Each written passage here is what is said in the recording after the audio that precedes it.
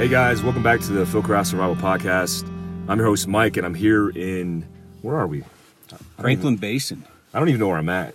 This is low. So I actually drove out here to do business with Relv Camo with Kurt from Relv, and he's actually sitting next to me with a group of guys. This is weird. I'm in a Toyota Tundra in the parking lot with a group of dudes in it. So, but I'm sitting out here, and I got Mike, who is a photographer. He actually does a lot of photography for Relv, and he's actually done some stuff for us as well. Mike Johnson, and then I got Scott and Pat. And Scott and Pat are avid off-roaders that are local boys here in Logan, Utah. And I just wanted to do a short podcast because I had the opportunity to experience some. For me, it was actually I actually got adrenaline for the first time in about 10 years. I was driving off-road, and I had the 4Runner loaded down in the back, so I got the front runner rear drawer set up. I'm running a Snowmaster fridge. I got the 4Runner tent, or the front runner tent, and it snowed here last night. I think it snowed a little bit here last night. And so I got a little bit of snow, probably about 6 to 8 inches of powder on top of actual ice.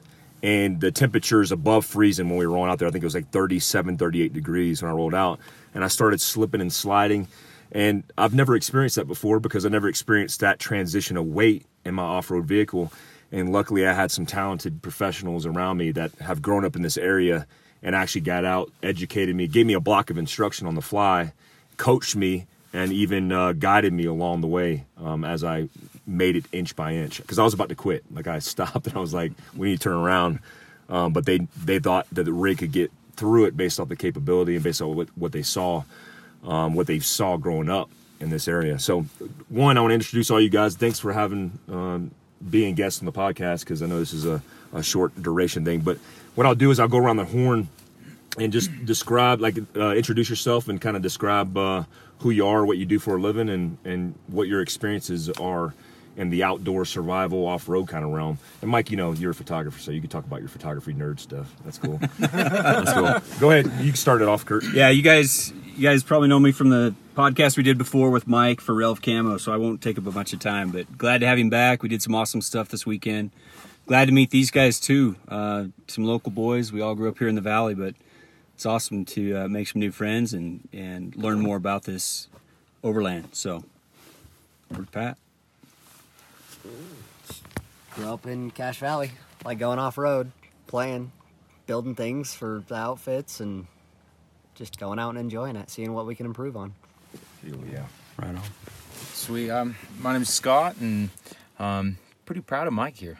He did really good, super confident and everything like that. But I grew up here, local. The canyon roads are a highway for me, and if I find a trail that I haven't been, I need to go down it and figure out what's down there. But thankfully I got a good truck and good gear and good people to go with, so Awesome. it's been good.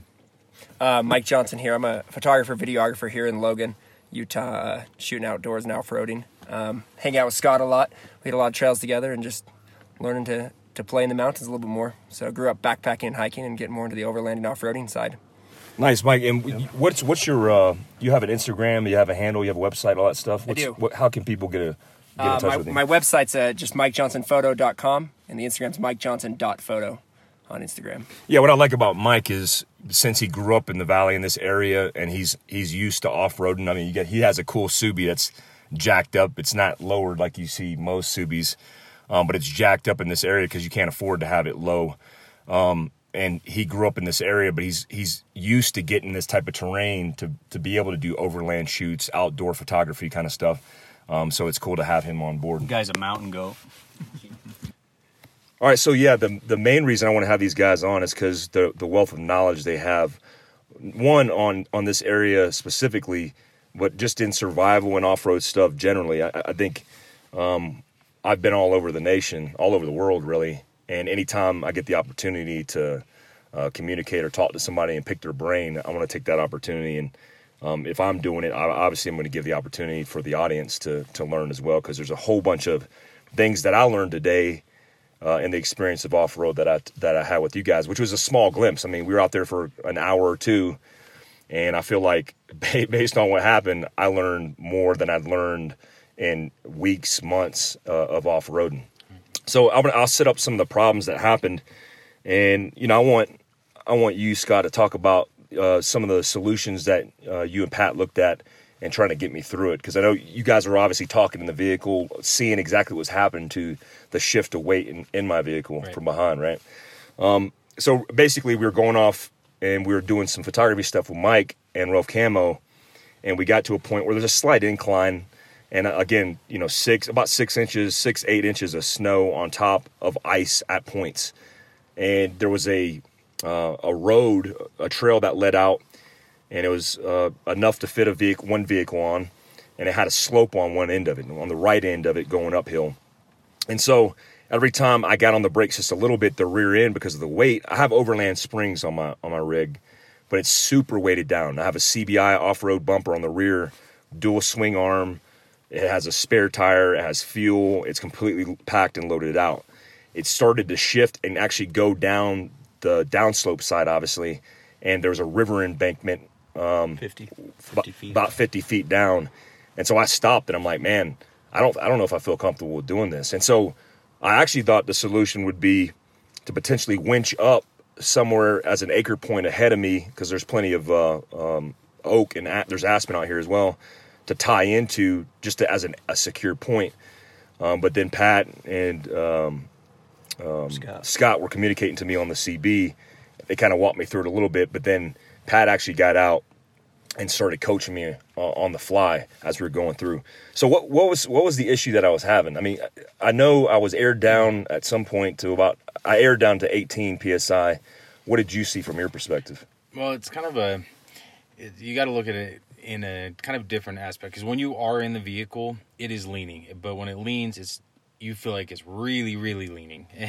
And when you're outside, it's not so bad. But the second you put on your brakes and you're in the ice's territory now, and your vehicle is going to do what the terrain wants it to do, basically. But a smooth, as the bumps and the rolls that we're going over, you almost use those to your advantage. And at that point, you started doing really smooth, less hard braking, and just go with the vehicle. Your vehicle is always going to slide on ice and stuff like that. But if you can control it being smooth, and just try to think clear. And that's really hard to do, because once your nerves are gone, that's, you're at mercy. Yeah, absolutely. In fact, like I said, it's the first time I actually got a little bit of adrenaline, because I'm like, man, the worst case scenario for me would be the rear end would drift downhill and I would have to bail out of the vehicle, which I don't know why this has happened to me so many times. I've actually had happen a couple times with ATVs in austere environments as well as actual vehicles. And so when I felt that rear end start to go, it's interesting because Pat laid it out really, really well. He's like, hey, man, when you hit the brake, immediately you brake past that bit of powder that you had that was offering you traction, and you get straight down to the ice. And you've already lost momentum, and now you've lost the depth of traction, and now you're stuck on a sheet of ice with one wheel on. And starting over. And starting over, exactly. Yep. And so what I realized in this situation, it reminds me of, I've been to a whole bunch of rally race car schools. Team O'Neill, I'll shout out to them because I've been to their race car school in New Hampshire. And there's a lot of things that we learn in that race car school about counter anything, counter steering, counter inputs, modulation, all this stuff that's counterintuitive. Like one of my favorite turns, it's a pendulum turn. A pendulum turn is you come wide of the A corner, and as you come in with a nose, you actually basically lock up the brakes and take your nose away from the corner, which basically puts you in a drift. And as you're in the drift, your rear end's lost. You counter, or you steer the opposite direction into the corner, and it whips the car around into a pendulum turn, which is a tactic used instead of using an e-brake, because you lose time, momentum, speed, velocity, a whole bunch of things when you e-brake. And that took me, like, my brain couldn't comprehend that. And so the same thing that happened here was, I was like, he's telling me to turn, I think it was you, both of you guys were telling me to turn the wheel up towards the incline, right? And as I was turning up to stay on the gas, and I like how Pat put it, he put it at a walking speed. Because if you're at a walking speed, that's a good enough pace to maintain traction, which I thought was super squared away. And, you know, when you, in this environment, I know you guys were talking about it, you and Mike were talking about it. What kind of things will you see? I mean, you could be out here 40 degrees and then have a temperature change at night, which would put you in something potential catastrophic, right? Right. And every temperature, you can go into a trail and it could be nice and cool, as you kind of seen too. But as you go down the trail, it's going to warm up during the day. And when you come back, that's a totally different terrain at that point. It's sometimes slipperier.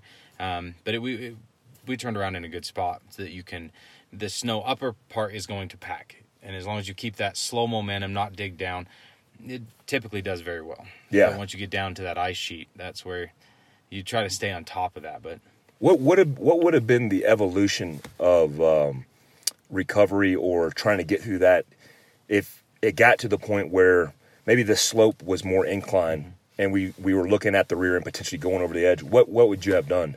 We would probably, at that point, use your winch or, for instance, Mike's, we've been in a couple situations like that, and where you go as far as you can go and your vehicle slides sideways, and we've used kind of a pulley in a triangle to pull the vehicle sideways, getting back on the trail, where he can connect for traction. And we use a lot of shovels. I'm big on that. Awesome. That's interesting. I mean, your rig, let's talk about your rig a little bit, because you do have a Toyota Tacoma. And, you know, we're big fans of Toyota because of reliability and what they're capable of off-road. What are some things that you got done to your Toyota that you think are a must out here?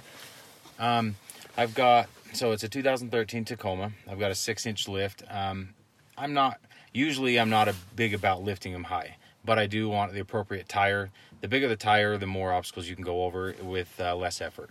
And I can air down.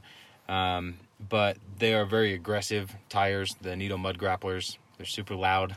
But it gives me ultimate traction, and they've got really good sidewall. So I can air them down to probably 10 PSI, even on my 20-inch wheels, to get the best traction you can do. And I'm trying to think of everything else. I just installed a Smittybilt winch, and I'm really excited to put that. And I typically don't use a winch. I don't go to hit a trail to use my winch. It's last priority. It's the same way with a lot of off-roading that I do. I go into, I want a secondary out. So if I'm going in two-wheel drive and then I need full drive, at that point I can decide, okay, do I need to keep going forward, or do I need to turn around at this point? I like to have secondaries, and I always carry a shovel, like I said before. That's interesting you said that. So you like to have contingencies as backups where you use the capability of what you have until it's no longer valid, and then you transition, where most people would go. Yeah. So if you start in full drive and you get stuck in full drive, you have no other option at that point. Got it, yeah. So I like to do that where I off-road a lot by myself, and I like to adventure in this area a lot. So doing that, I like to go in two-wheel drive because I have that secondary out if I need it. That's smart, man. That's a good way of. You also, it teaches you the capability of what you have. You know, people go into four-wheel drive and they hit the trail. Like I was locked up. I had, my rear differential locked up, and I had, it was in 4 low. And when I thought about that, I'm really like, man, I should have ran it until I needed it, so I understood the capability of when I needed it. Because I would never know the transitional point in which I needed it if I just ran it, 4-wheel drive, locked up all the time. And you can go up here, you can go around a couple corners, and it gets deep quick in the snow. Yeah. But same as mud. If you're going through a spot like that, like me and Mike have found out, doing that is it's okay to be in full drive, but it's crazy that the gear ratio from going from 4 high to 4 low is worlds different of traction, and the slight left-right of your steering wheel, slightly back and forth, can keep you going. But the key is if you start to do that and it starts to dig at all, you let off. Once you dig down, you're not going forward, you're not going backward, and that gets really hard where most of the time without winches, you have a tow strap, and once you get to that point, you're both tight, which we've been in that situation before. he's stuck, I'm stuck, and the rope's tight. At that point, you're you're in a world of hurt. Pulling out the shovels. Yeah. Again, then there comes the shovel. So what's a you know, you're the first person I've heard actually talk about shovels, and I used it today. I think this is like the second or third time I've ever used shovels, and typically it was associated with mud or snow. Okay. And what would you say would be the top 3 things that you would carry or that you would have in your rig or on your rig whenever you're going out in backcountry? Because this is considered backcountry, right? Yeah. I think a shovel is a number one must for me. You can use it for a lot of different things, but just as your maybe household type things. But I always keep ratchet straps and a tow strap. I think that's a very good thing to have, and a couple of them at that. They break a lot. And then for me, I always have an extra pair of clothes, which is, you know, as far as a coat or something like that. Because of up here, it can change quickly. And you don't want to be in a situation like that. Your vehicle, you're in it, it's warm. But if no one finds you for a couple days or so, your gas will run out. And at that point, you will get cold. Yeah, we just talked about that as far as exposure, Kurt, right? Somebody passed away. A kid was lost and probably died of hypothermia out here. Yeah, they just, he showed up from Wyoming, of all places, decided to go hiking over Christmas, staying at his grandparents', never came back. And they just barely found his body up Providence Canyon. 4 months later. Yeah, 4 months later. 4 months later? Yeah, they just barely found him. You can't find someone when they're off in the wilderness like that. Yeah. The snow is deep here. Yeah. So, and, you know, that's, you know, we teach that in survival. Exposure is what's going to kill you the quickest. Yep. Not food or water. I mean, water, 2-3 days, 4 days. Out here, there's water everywhere, so that's not an issue. But the exposure, the wide temperature swings, the snow, getting wet, I mean, that could put you in a world of hurt. Well, I think the number of times that Scott and I have been, you know, off-roading or even just on, you know, paved roads playing in the snow, and we found someone in a sedan or you know, a small SUV that's stuck, buried in the snow. Whoa. And you know, they're out there in, you know, pants and a T-shirt or a light jacket. And it's funny, too, because really all it takes to get them out half the time is 5 minutes with a shovel. Yeah. Like, if they had a shovel, they'd be out in 5 minutes and be on their way. But like Scott said, having that shovel and I think that the extra pair of clothes really are crucial for the majority of the year here. Another thing personally for me is I always carry a lighter, and that to me it's, you know, another I guess source of heat. You know, you can start a fire almost anywhere if you're smart about it. Yeah. So I typically when I go on big trails, I'll have some wood and stuff like that. But yeah, that's like he said, we've found a lot of people. I've found people that have stopped at these bathrooms up here that are closed for the winter, and they get out of their car, go to the bathroom, but the doors are locked. So then they go back and they have locked themselves out of the car. Oh. This happened to an elderly woman that I helped get into her car. And if I wouldn't have been there, I don't know that she'd have made it through the night. That's crazy, man. That's insane to even think about how those small decisions.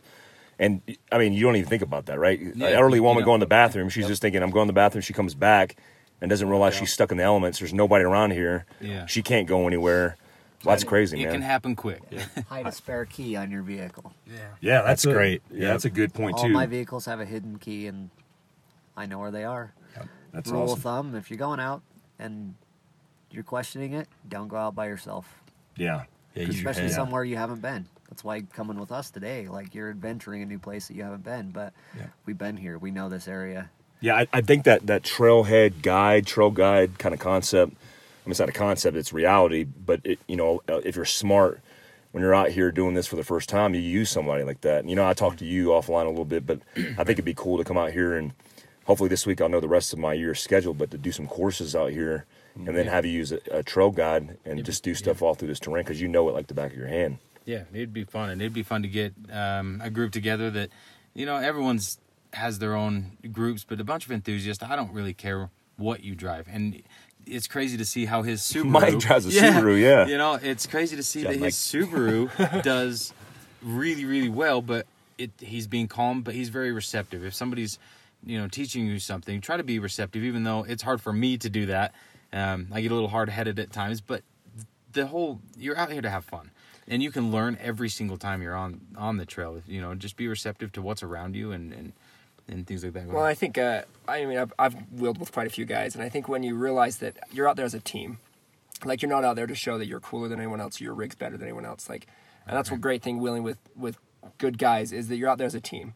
And it's not something to show off to each other. It's something to help each other go on an adventure. Yeah, it's a learning experience. Yeah, and you help each other's rigs get to where you need to go. And it's teamwork. Some of the novices that have gone with us, and they are so apologetic. I'm so sorry I got stuck. I'm so sorry, and I don't look at it that way. Like, this is fun. This is cool, and now you learn and I learn. I would rather have that in the adventure because you're learning. It's never never a dull moment. 2 trucks and 2 Jeeps pulling out 1 truck. Yeah, it's happened. Yeah, I think every me and Kurt had this conversation. Like, every industry space has its band of egomaniacs. Yep. And you're always going to find them, right? They're elitist in every single field. I came from the tactical industry. I think I'm still in it a little bit, but I mean, you find some of the biggest heads there. But that's the truth, is when you do something like this and you're experiencing something where it could benefit actually your life. You come out here, you're more mindful. It's like meditation for me. It's therapy for me. And you come out here, you learn something, and you're around like-minded people. Don't have the ego. Leave the ego at home. And then and then learn. And I think every opportunity that you can get in overlanding or off-roading, and like you guys were saying about the Subaru, you don't have to have a tricked out rig to be able to have a good time and learn something. Yep. I mean, you can come out here in your Civic if you're willing to put some dents in it, maybe get a flat. Yeah. But I mean, it's really cool to understand the capability of your vehicles. We talk about everyday mobility. And the whole concept is your vehicle is the extension of your rucksack. I mean, you're only as capable as your mindset and the equipment that could facilitate your survival in a bad situation. So if you have a vehicle and it's loaded down, if you have a tourniquet you carry in your pocket, well, why would you not have an aid bag or a medical bag that you carry in your vehicle? And so it's like an upgrade to the extension of your rucksack. And I think that mindset with having a positive attitude coming out here trailing. I mean, me and Travis, we already get attacked by the overland and off-road community because they're like, look at those morons doing off-road stuff. I'm like, really? I mean, really? There's that much toxicity and people overlanding and enjoying the outdoors? But, we block, ignore, and delete, Control-Alt-Delete all those people out of our space because the mindset that we want to create is a positive one and with positive experiences. And I think we had one today. What I liked, I heard Scott say it, was I'd rather be the guy that helped than the guy that hated. Yeah. Who wants to be, really, when it comes down, do you want to be known as a hater? Yeah. Or do you want to be known as the guy that helped a guy out and helped him get home safe? Yeah. And there's tons of haters. If you're dealing with that kind of hate, just Control-Alt-Delete, man. Yep. It's so easy on the internet. You just block them. That's right. And that's what we'll continue to do because honestly, we're doing all this stuff because we want to educate people. It's not like we get paid to go overlanding. That's right. If we did, it probably wouldn't be as fun, to be honest. So I'm going to pass it over to Pat. I'm going to ask, in survival type situations, what do you think, if you had to give me one tool that you would carry on you, either on your person, like individually, or in your vehicle, what would that tool be and why? My Leatherman. My multi-tool. Use it more times than not. Yeah. I can do anything with it. I can get myself out of a bind. If I have to wrench on a vehicle, I can use it. I've got mechanic friends who are like, hey, pass me multi-tool. Hand it over, and they use it when they're at their mechanic shop. They don't need to go to their toolbox or anything. Like, you can opener on it. It has everything on it. Screwdrivers, you name it. You can whittle with it, make a shelter with it. I've used this to make shelters. Lost mine and just got a new one. Nice. It's funny because that's actually, when I was in the military, that was mine. I carried from E1 private to a sergeant major. I was never too cool to carry a Gerber. I mean, I had a Gerber on my belt the entire time, or a Leatherman.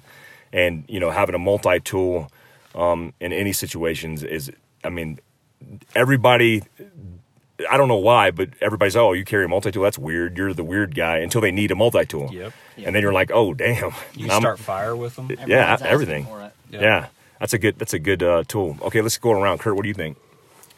For me, it's my mind. You got to stay cool under pressure. Yeah. I think there's, especially, even today, Mike, watching your rig, I got nervous. I was on the camera and I got off the camera to see if I could help out. And so I think keeping your mind, keep it calm, be able to think through the issue, because it doesn't help to freak out. So. Yeah, that's awesome. What about you? Mike. Your camera? You can't say camera, bro. I carry my drone everywhere. That's probably what it is. Find my way out with that thing. He starts fires with his drone. Yeah, you can.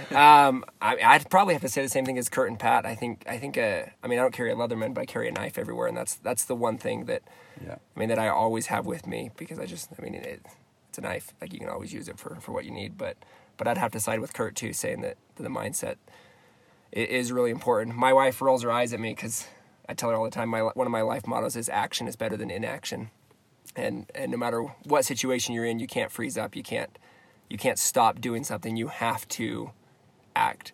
And I tell people a lot, my caveat on that is you have to be humble, because there are times that you act and then you realize you acted wrong, whether it's in, a survival situation or a day-to-day situation, that you act and then you realize it was a wrong decision, and you need to be able to be humble enough to change that decision. And as you take new information and make a new decision. But I would have to say that's probably no matter what situation you're in, whether, you're on a slippery slope in the snow, like, you can't just stay there. Like, you got to make a decision and go that way.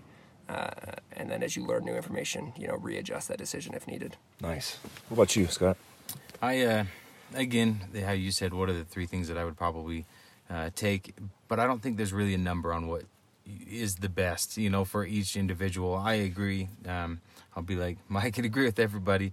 The multi-purpose tool is super smart to have in anything. But mentally is, to be honest with you, that's a huge number one thing that you need to kind of overcome at times. I agree with you fully on that. You can take a situation that crossing a bridge, it's not bad, but if you put a 2,000-foot cliff on each side, you start to, judge, is the integrity of this bridge really, strong?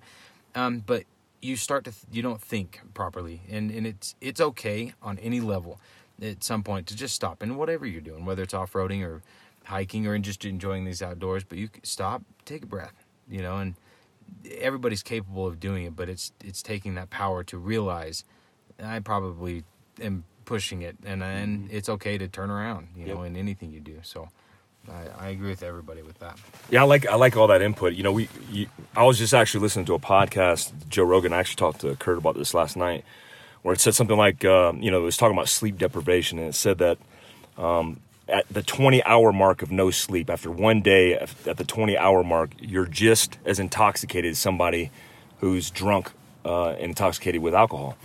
And that's telling, because compound lack of sleep with stressful situation. You got cortisol in your system, it's stressful, and now your decision-making processes go out the window. And not to take that breath, not to understand your own limitations mentally or physically, you could make a lot of mistakes. And what I've realized in traveling kind of the world and talking to people is the most rural, connected to nature human beings have the best mindsets. And it's because you can't really learn. And there's something called street smarts, right? Growing up in an inner city, which I kind of grew up in that environment. Yeah, you learn this psychology that shapes you based off the experiences you have with people. But to have an interaction with nature, with its coming, at you at its worst, you learn all these hard lessons learned with things that can kill you. And, like you said about the older woman who went to the bathroom, that one decision, if you weren't there to help her, to save her, she would have perished. Mm-hmm. And so nature can kill you quicker than anything. And so you have to look at your environment and look at what you're doing on a daily basis and be critical of how you think through processes. And that's why I think it's so important to have, my best survival tool is, I don't mean to call you guys tools, but you guys are my multi-tools, because right. I think associating yourself with a tribe of human beings who are like-minded, who have specific talents. Pat is a professional construction artist. He could build anything, right? Fabricator. He's a fabricator. Yep. And then you look at Kurt, and he graphic design and anything. This dude is a genius when it comes to visual art, because he makes camo for a living. You have Mike, who's like a voyeurist by nature in the best way. And but having that visual understanding and growing up in this environment, he sees things differently than I would see them. And obviously with Scott being a true mountain man, you're going to piggyback all that talent and all that experience to make sure that you guys get it through it together. So I think what I've realized is that, just being in the short time that we've had together, I've learned a whole bunch, man. I appreciate you guys spending time with me. I appreciate you guys sharing your knowledge and your experience.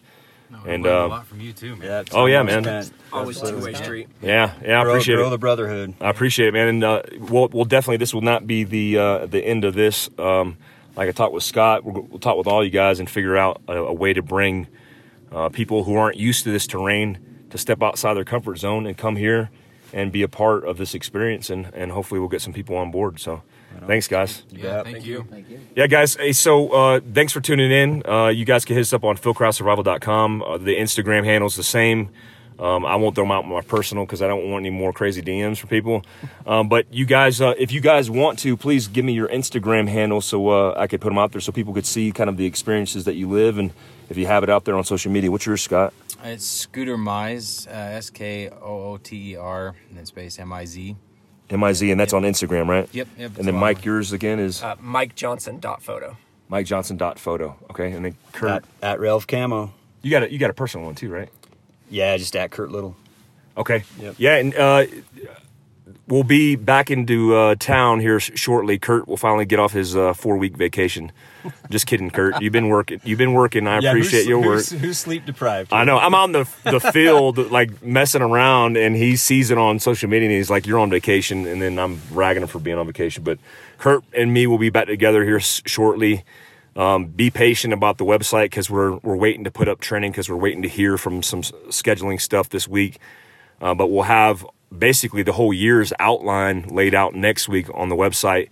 Everything from overland, off-road courses to medical courses. We got Jay Sylvester from Axis Performance teaching in California. We'll have additional shooting courses in Phoenix, Arizona. We're actually doing a weekend course for women only that Ashley Horner's going to be a part of, which would be really cool. Teaching self-defense, mindfulness, how to conceal a gun and carry a gun, basic fundamental stuff. So yeah, tune in, guys, and I appreciate you guys tuning in, and we'll see you next time. Until next time, stay alert, stay alive.